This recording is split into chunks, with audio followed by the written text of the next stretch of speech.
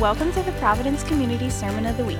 We hope you enjoy this message by Nathan Herndon. If you would like to stay connected with us, download our app, Providence Community, or visit our website, providencecommunity.org. Amen. We having fun? Is that good? We blessed? Wonderful. Well, friends, I'm looking at the time. I don't have tons of it today. We want to honor what's going on in children's ministry and stuff. And so I'm just going to forego a few things that I was going to speak to, and I'm going to jump right into the Bible. Do you have your Bibles? Book of Revelation. Turn all the way to the last book of the Bible. If you don't know where Revelation is, the easiest one to find, the last book of the Bible, and then chapters 4 and chapter 5. That's where we're going to be today. I almost never speak out of the book of Revelation, but there's been so much intrigue in this book over the past year or so. I want to start by speaking to something that I feel that God has really been pounding into my heart, pounding into my mind. In fact, when I was sitting right down here in the front row last week, I really sensed the Spirit telling me pointedly to speak on this passage last week, and so I'm walking in that obedience today. So it's Revelation chapter 4 and 5, and really what I want to talk about is as a Jesus church, which is who we are. Amen? As a Jesus church, I want to be teaching toward Jesus, and I believe that the reason that God wants us to be teaching toward Jesus, the rest of 2021, we're in a big preaching and teaching series called Jesus, all right? We're just preaching Jesus the rest of 2021 because we're a Jesus church. But I want to talk about today very specifically that I want to discuss the need to keep going after Jesus, because I think when you look at the church at large, I know this is going to sound stinging, it's going to sound it's painful to say, and I'm not trying to judge us. I'm very happy about what the Spirit is doing to change this, but I feel like what God wants me to speak on today is the reality that we're losing Jesus in the church. All right, we're losing Jesus in the church. I hear so many great messages that the Spirit wrecks me on about lots and lots and lots of things. But more and more, I'm hearing less and less right preaching and teaching on Jesus. I hear tons of preaching on Jesus that you use him like a tool to get what you really want, all right? And you're going to get tired of me saying this, but Jesus is not a tool to get what you really want. He is the goal of your salvation, okay? So as a Jesus church, we're going after that, not just doing what Jesus says and following him in obedience, but we're going after Jesus. And there's multiple areas where we're losing Jesus. I'm going to name a few, but here's one. We've learned to lead like a business person, not like a Jesus person in the church. All right? All of our teaching comes from Hybels and whoever else on how to lead the church. Very rarely do we actually go back and look at Jesus leading the church not like an executive, but like a shepherd. That's not attractive in a high-flying, fast-paced, moving day where you get things done, and accomplishment is sexy and waiting on God is boring. All right, but this is I talked to a teenager yesterday that knows nothing about the Bible, but this person was quoting a TED Talk to me like the back of his hand. All right, TED Talk, whatever. I want to hear Jesus talk. All right.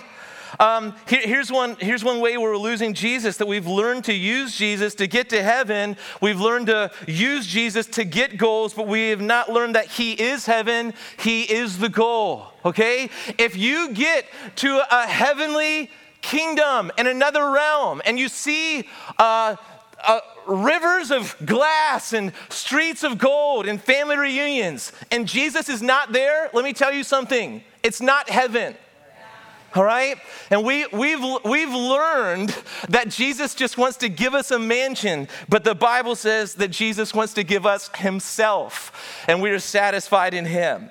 We've learned in the church to use Jesus as an example, but not know Jesus as our joy and our delight. We use him as an example to follow. And listen, when you follow the example of Jesus, you usually feel bad because he's perfect and we're not. So we constantly kind of mull around saying, hey, I'm not who I was, I'm just not great. Jesus says you're great, and he wants to light you up with his righteousness, not make you feel bad for not being perfect. We've learned that God wants us to be holy, but not happy. I'm so tired of hearing this in the church. Don't you know, biblically speaking, that holiness is happiness in Jesus? Did you not know that? You didn't, did you? Your silence answered the question. Listen, God wants you to be happy in him. God wants your soul, when you think of him, to come alive.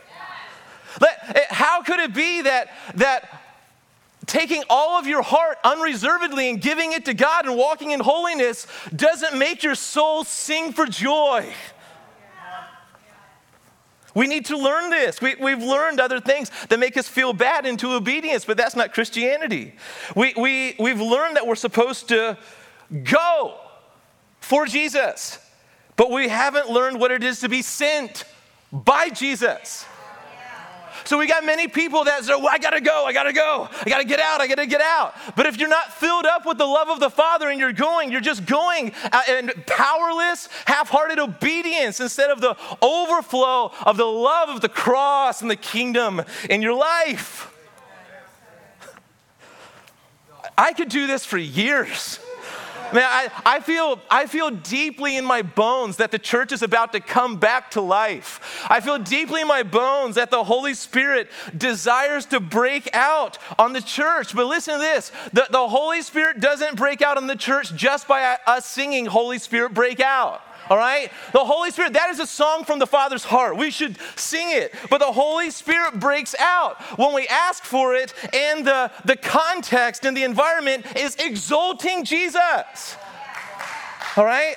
So today I want to discuss one thing, though, that I believe to be the foundation of all of these things and more, and that is the worthiness of Jesus.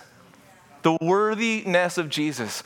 Guys, we sing all the time how worthy Jesus is, but here's what I'm hearing more than we even talk about the worthiness of Jesus is we talk about the worthiness of us. And I think that God wants to flip some things, and I really do believe that it's just it's a matter of the wrong terminology, because you and I are not worthy, meaning deserving. But we do have worth as image bearers and sons and daughters in Jesus. All right? So I want to talk about the worthiness of Jesus, and I want to clear a few things up. Listen to this, Revelation chapter 4, starting with verse 8. I really hope this messes with our hearts in the best possible ways and leaves us laying on the ground in happy tears. That is my goal for this message, and I'm not joking. All right? Actually, and I get that from the Bible. It's Revelation chapter 4. I'm just going to start with verse 8. It's a picture. This is John the Apostle. They tried to kill him by boiling him in oil. He wouldn't die, so they exiled him to the island of Patmos. And on the island of Patmos, he receives the revelation. All right? And that is the book of Revelation. It was a revelation, divine revelation given to the Apostle John. And that's what this book is. So starting with chapter 4, verse 8, here's what John is seeing. And he says, I'm just going to hop kind of midway through. It says, and the 4 living creatures, each of them with 6 wings, are full of eyes all around and within. And day and night, they never cease to say, holy, holy, holy is the Lord God Almighty, who was and is to come. It never stops in heaven. They never get tired of this song. Ever. They never get tired of standing or flying or laying or crying. Never do they get bored with this declaration.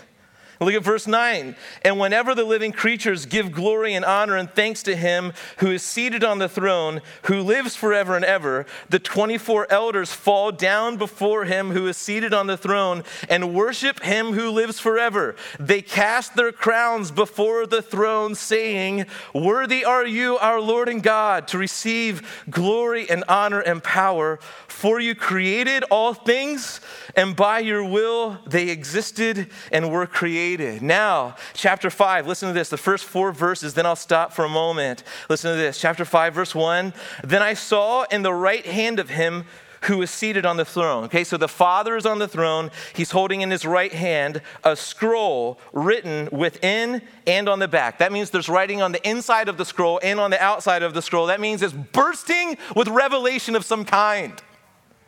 All right, sealed with 7 seals.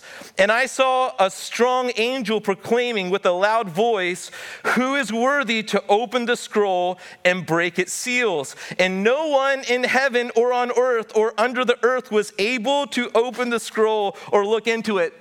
Stop there.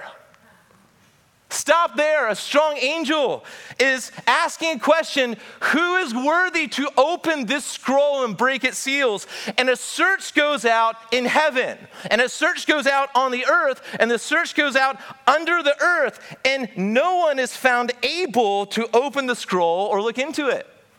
And look at verse 4, and this is John speaking. He says, so I began to weep loudly because no one was found worthy to open the scroll or to look into it. I'm going to stop right there for a moment. I want to comment for a few just on the first 4 verses of Revelation chapter 5, some things that I think that we need to clarify, and then we'll really get to the point of this passage. But the first thing I want us to do is look at verse 1. Then I saw in the right hand of him who was seated on the throne a scroll written within and on the back, sealed with 7 seals. I want to talk about this scroll, and I want to talk about what we do know about the scroll, because I think many times when you study the book of Revelation, you conjecture a whole lot and just miss the point. All right? We get what takes over is curiosity instead of just saying, what are you revealing, Father, here? All right? So here's what we do know about this scroll. We know there's a scroll in the hand of Abba. We do know that there's writing on it on the front. We do know that there's writing on it on the back. We do know that it's sealed with 7 seals, and we do know that it needs to be opened. Yeah. All right? That is what we do know. Amen? What we do not know is its contents. All right? And many times what gets our attention is, I wonder what the scroll says. Well, if you go back to Ezekiel, you find that Ezekiel is getting a scroll, and maybe it's something like, listen, we don't know what was written on it. We know that it's overflowing with something from God on the front and the back. That's not normal. That's super normal. All right? We do know that, but the Bible never says exactly what is the contents of the scroll, because the contents of the scroll are not the points of the passage. The point of the passage is not what's on the scroll. All right? All we need to know about the scroll is that it's important. It must be opened. It is so important that if you skip to verse 4, John, when nobody is found to open the scroll and read its contents, John begins to weep. This needs to be open, and there's nobody to open it, so we don't know what it says. But we know that it's important enough to make John weep over what's not being read. But listen, once again, the point is not the scroll. The point is found in the next 2 verses. Will you read those with me? Look at verse 2 and verse 3. It says this, and I saw a strong angel proclaiming with a loud voice, who is worthy to open the scroll and break its seals. All right? Now, this is a question. This is an angelic question. The angel comes out with the point of the passage. The point is not what's written on the scroll. The point is this: who is worthy to read it? Who is worthy to open it? Is anyone worthy to open the scroll and its seals? It is not saying, the angel is not asking this. Is anyone willing? That's right. All right? That is not the question. I bet you John would have been saying, I'll do it. I love this place. You guys are awesome. Give me that scroll. All right? I'm sure John, if angels ask this in church, many of us, I'll open the scroll. What, 7 seals? That's easy. All right? But here, the question is not is anyone willing, but is anyone worthy to open the scroll? And the answer found in verse 3 is no. There is no one worthy to open the scroll. And no, look at verse 3, and no one in heaven or on earth or under the earth was able to open the scroll or look into it. You see this? So the question is not, what does the scroll say? The question is, who is worthy to open the scroll? Because the one who's worthy to open the scroll is the only one who is worthy to declare what it says. You see? In heaven, there's no one. On earth, no one. Under the earth. Isn't that interesting? The angels are looking for people under the earth to open the scroll. Isn't that interesting? Now, I want to talk about the word worthy. The word worthy and the word worth are two different words. Did you know that? We use them interchangeably, but the word worthy is an adjective, and it describes someone who is. Okay? It describes someone who is. It's an adjective. It's descriptive of a person. So I asked the Oxford Dictionary, what is the definition of the word worthy? And it basically comes down to this. It's someone who's deserving. It's someone who is worthy. It's someone who possesses, this is great. A worthy person is a person who possesses their own merit. All right? That is a worthy person. We use this in the English language when we say that was a worthy opponent. All right? I haven't found any worthy opponents in table tennis in years. Years. I laugh at you playing you left-handed with a whatever, all right? With a stick, I laugh at you, all right? I need to find a worthy opponent. Listen to this. Someone who deserves to be in the Olympics is a worthy opponent. Someone who has gone through all the strenuous training, passed all the tests, passed everything to be there. And so we have the best of the best competing against one another. They're worthy opponents. They possess their own merit. They earned their position. All right? This passage is basically asking this: who has merit on their own to open the scrolls and seals? This is not grace. You hear this? Opening the scroll and the seal is not grace. Grace is God's unmerited favor. All right? It's unmerited. It unlocks everything for us. But in this case, we don't want grace to open the scroll. We want the giver of it. The one who is it, who has merit on his own. That is the person who can open the scroll and the seals. All right? Now that would be the person we would call worthy, but on an angelic search, under the earth, on the earth, and in heaven, there's no one to be found worthy. I'm getting there, guys, all right? But I also want to talk about the word worth, though, because I think that there's a distinction here that we must know as sons and daughters of the Father. Worth is different than worthy. Worthy is an adjective. Worth is a noun, okay? The definition of worth is having value. Having value. Every human being is made in the image of God. Every human being is made in the image of God and therefore has value because in whose image they were made. You see this? You don't have to be a Christian to have value. You don't become valuable when you put your faith in Jesus and follow him. You always were. Babies, old people, young people, people with all kinds of ailments, you write valuable over everyone.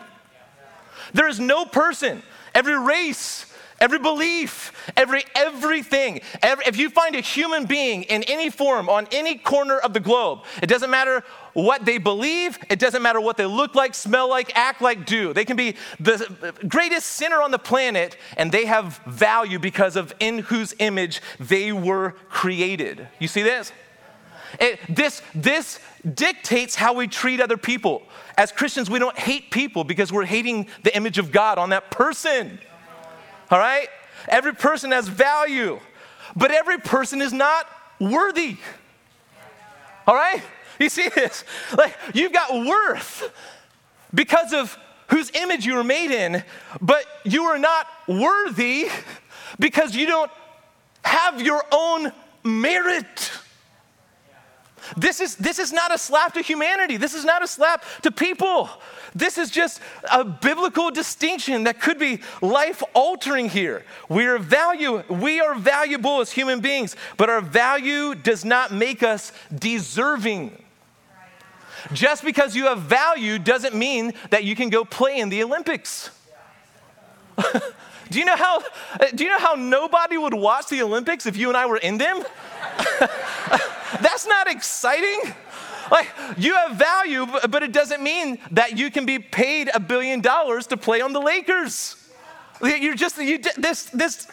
You are valuable, but you cannot do that, guys. And what must be done to be worthy is found in verse 5. All right?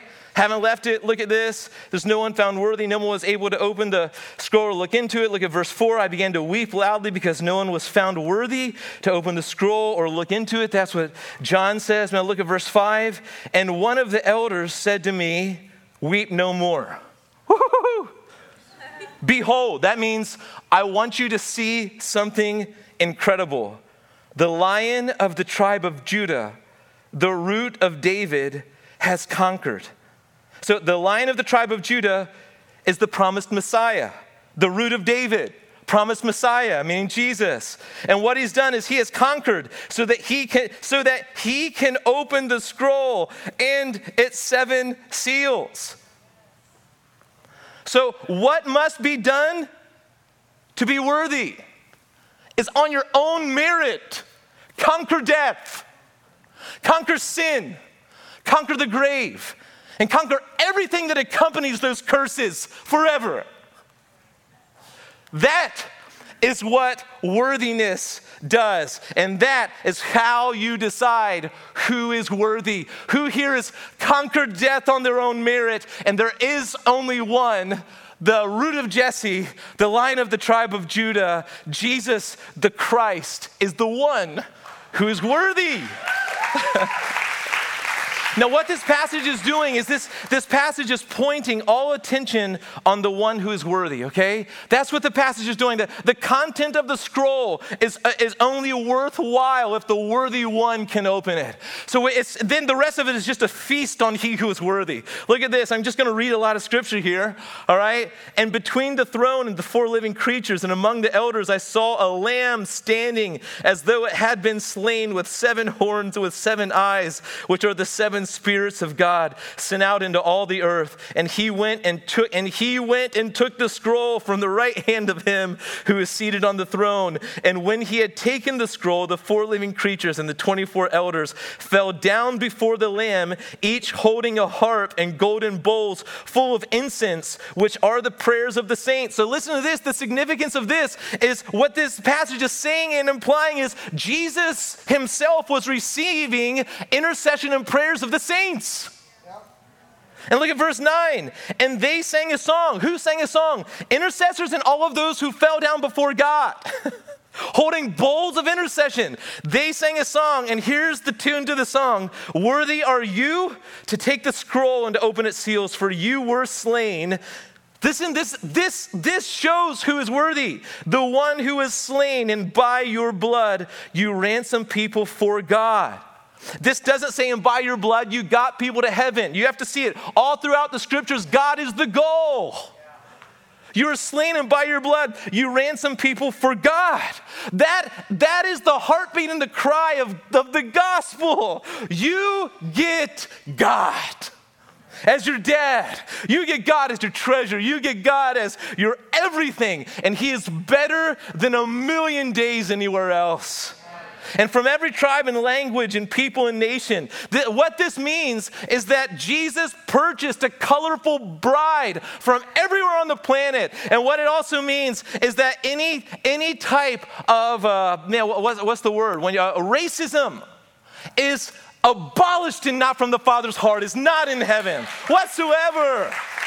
Look at verse 10. And you have made them, this colorful bride, you have made them a kingdom and priests to our God, and they shall reign on the earth.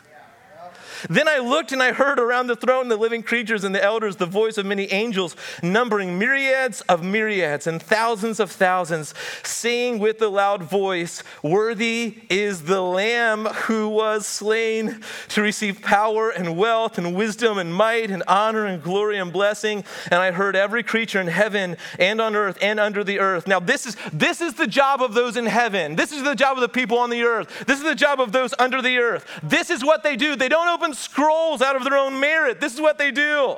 And in the sea and all that is in them sing to him who sits on the throne and to the Lamb blessing and honor and glory and might forever and ever. And the four living creatures said amen, and the elders fell down and worshiped.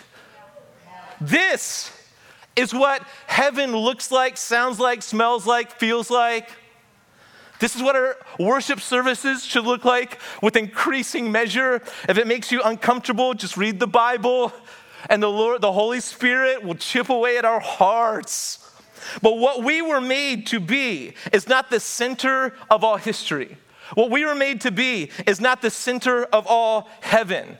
When the angelic announcement goes out, is there anyone who is worthy? God did not make us to stand up and say, yes, my son or daughter is worthy to open the scroll. It's not how it works. That's what we preach. That's what sounds nice. But you weren't made to be the center. You were made to fall down at the feet of he who is the center. Man, we got to get this right. We got to get this right. It's like the gospel that we're presenting today is making us get excited about being God's, and we're actually saying that Jesus wants to fall at our feet. Jesus wants us to be first. Listen, you are not made to be first. You're made to be second at Jesus' feet. That's where your heart is satisfied, and that is the kind of heart where Holy Spirit says, you know what? I'm making that heart my home. There's one who's worthy. The one who was slain for the sins of the world, ransoming people for God. Let me say this. Let's get a few things. Let's drill down for another moment, then I'll be done. But your salvation had nothing to do. Your salvation had nothing to do with you being worthy of it. That's right. You've got it, man. You've got to hear this. If you believe that you are worthy of your salvation, you just don't know the beauty of it yet. God is not asking us to purchase our salvation by our own merit or our own worthiness. When I was in youth ministry, I've got this picture that I don't think will ever leave my mind. This is back before smartphones and YouTube. This is before, man, if we could have caught some of this stuff on film, it would have been beautiful. But in God's providence, it was just one of these beautiful things, like just nestled, all right, for just us to remember, and the world will never see, all right. But I remember the Holy Spirit fell on the house. And it was a mess, guys. It was a mess with just wrecked teenagers. I remember there's one kid that disrupted the whole meeting because he was on his face at the front screaming, I want to be worthy, I want to be worthy, I want to be worthy. And he was sad that he wasn't. And we got to pull him to the side and say, listen, God's not asking you to be worthy. Jesus is worthy for you. And he wants you. And it changed the whole game for this young man's life. I feel like so many of us have bought this half-truth that says, I've got to be worthy for God. But that is the spirit of religion. You're not a performer in God's house. You're not a jester that comes in and dances for him. And if he likes your dance, you're welcomed in. He's not looking for a performance. He's enthralled by himself. Do you hear this?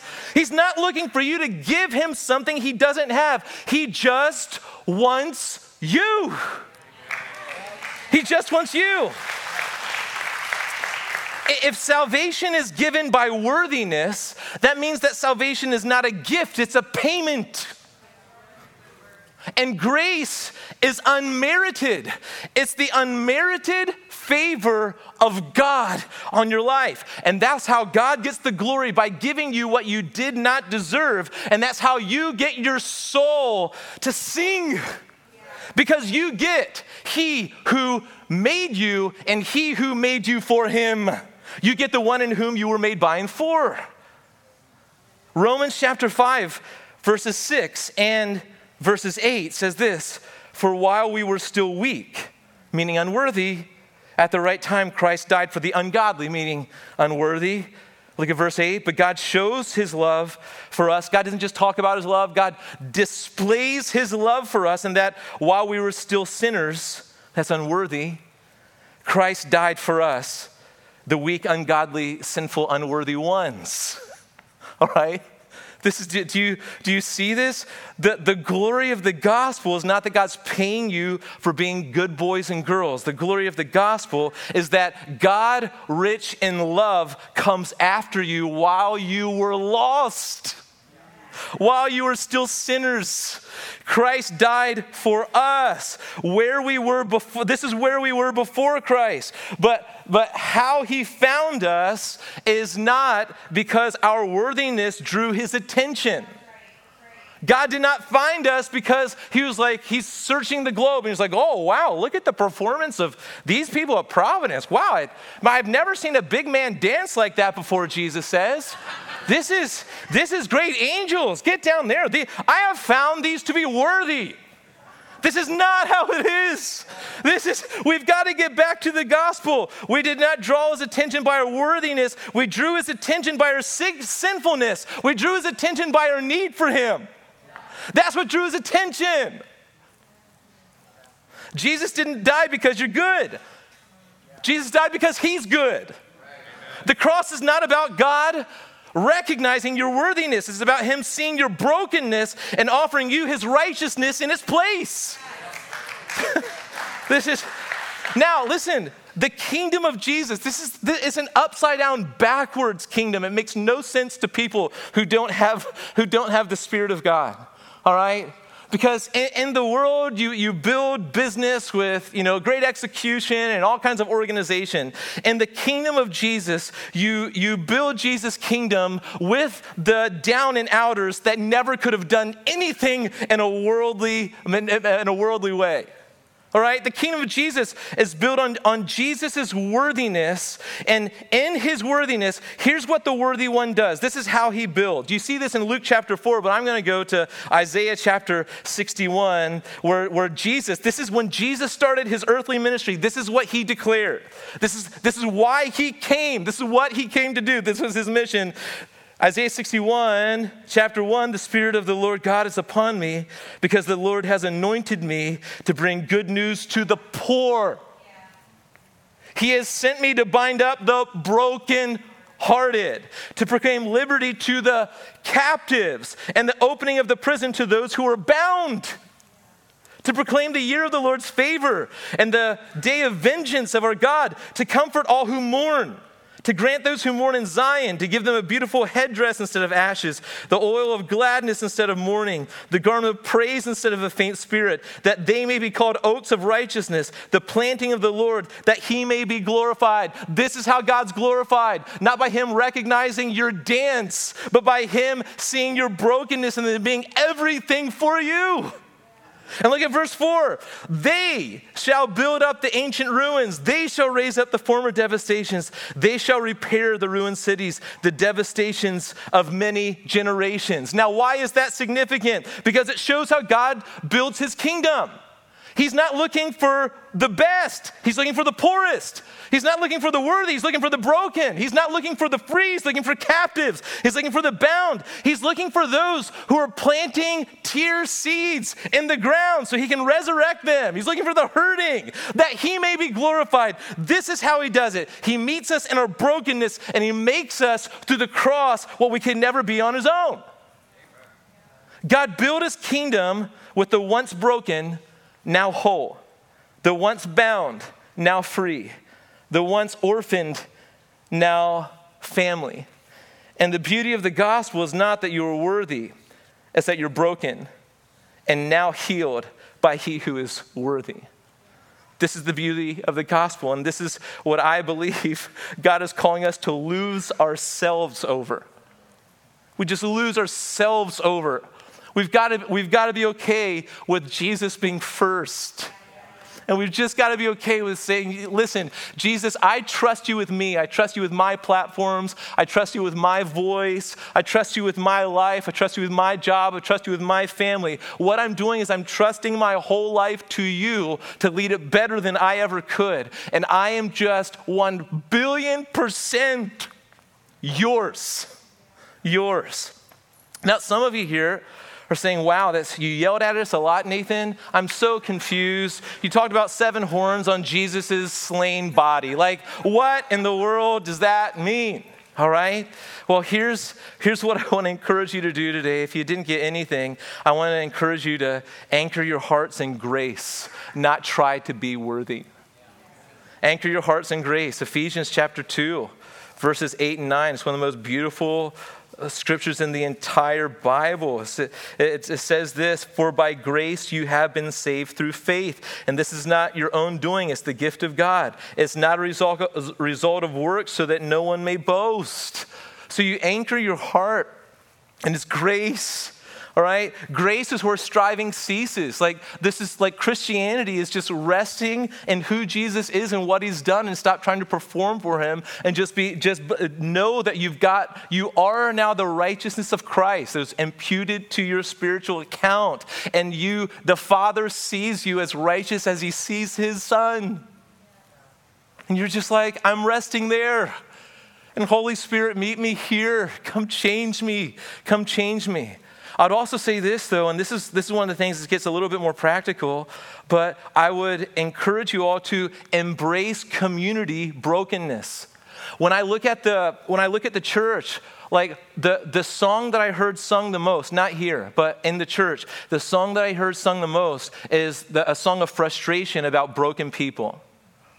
How annoying they are, how much we disagree with them, how their brokenness, chafes me. How we just, but I want to tell you that when you see people's brokenness, that's where you begin to hone in on prayer, because other people's brokenness, including yours, is where God wants to meet those broken people and save them. Do you not know that? Where did that go in the church? Why are we talking about how everyone frustrates us? Give it a biblical rest. Just begin to pray for other people.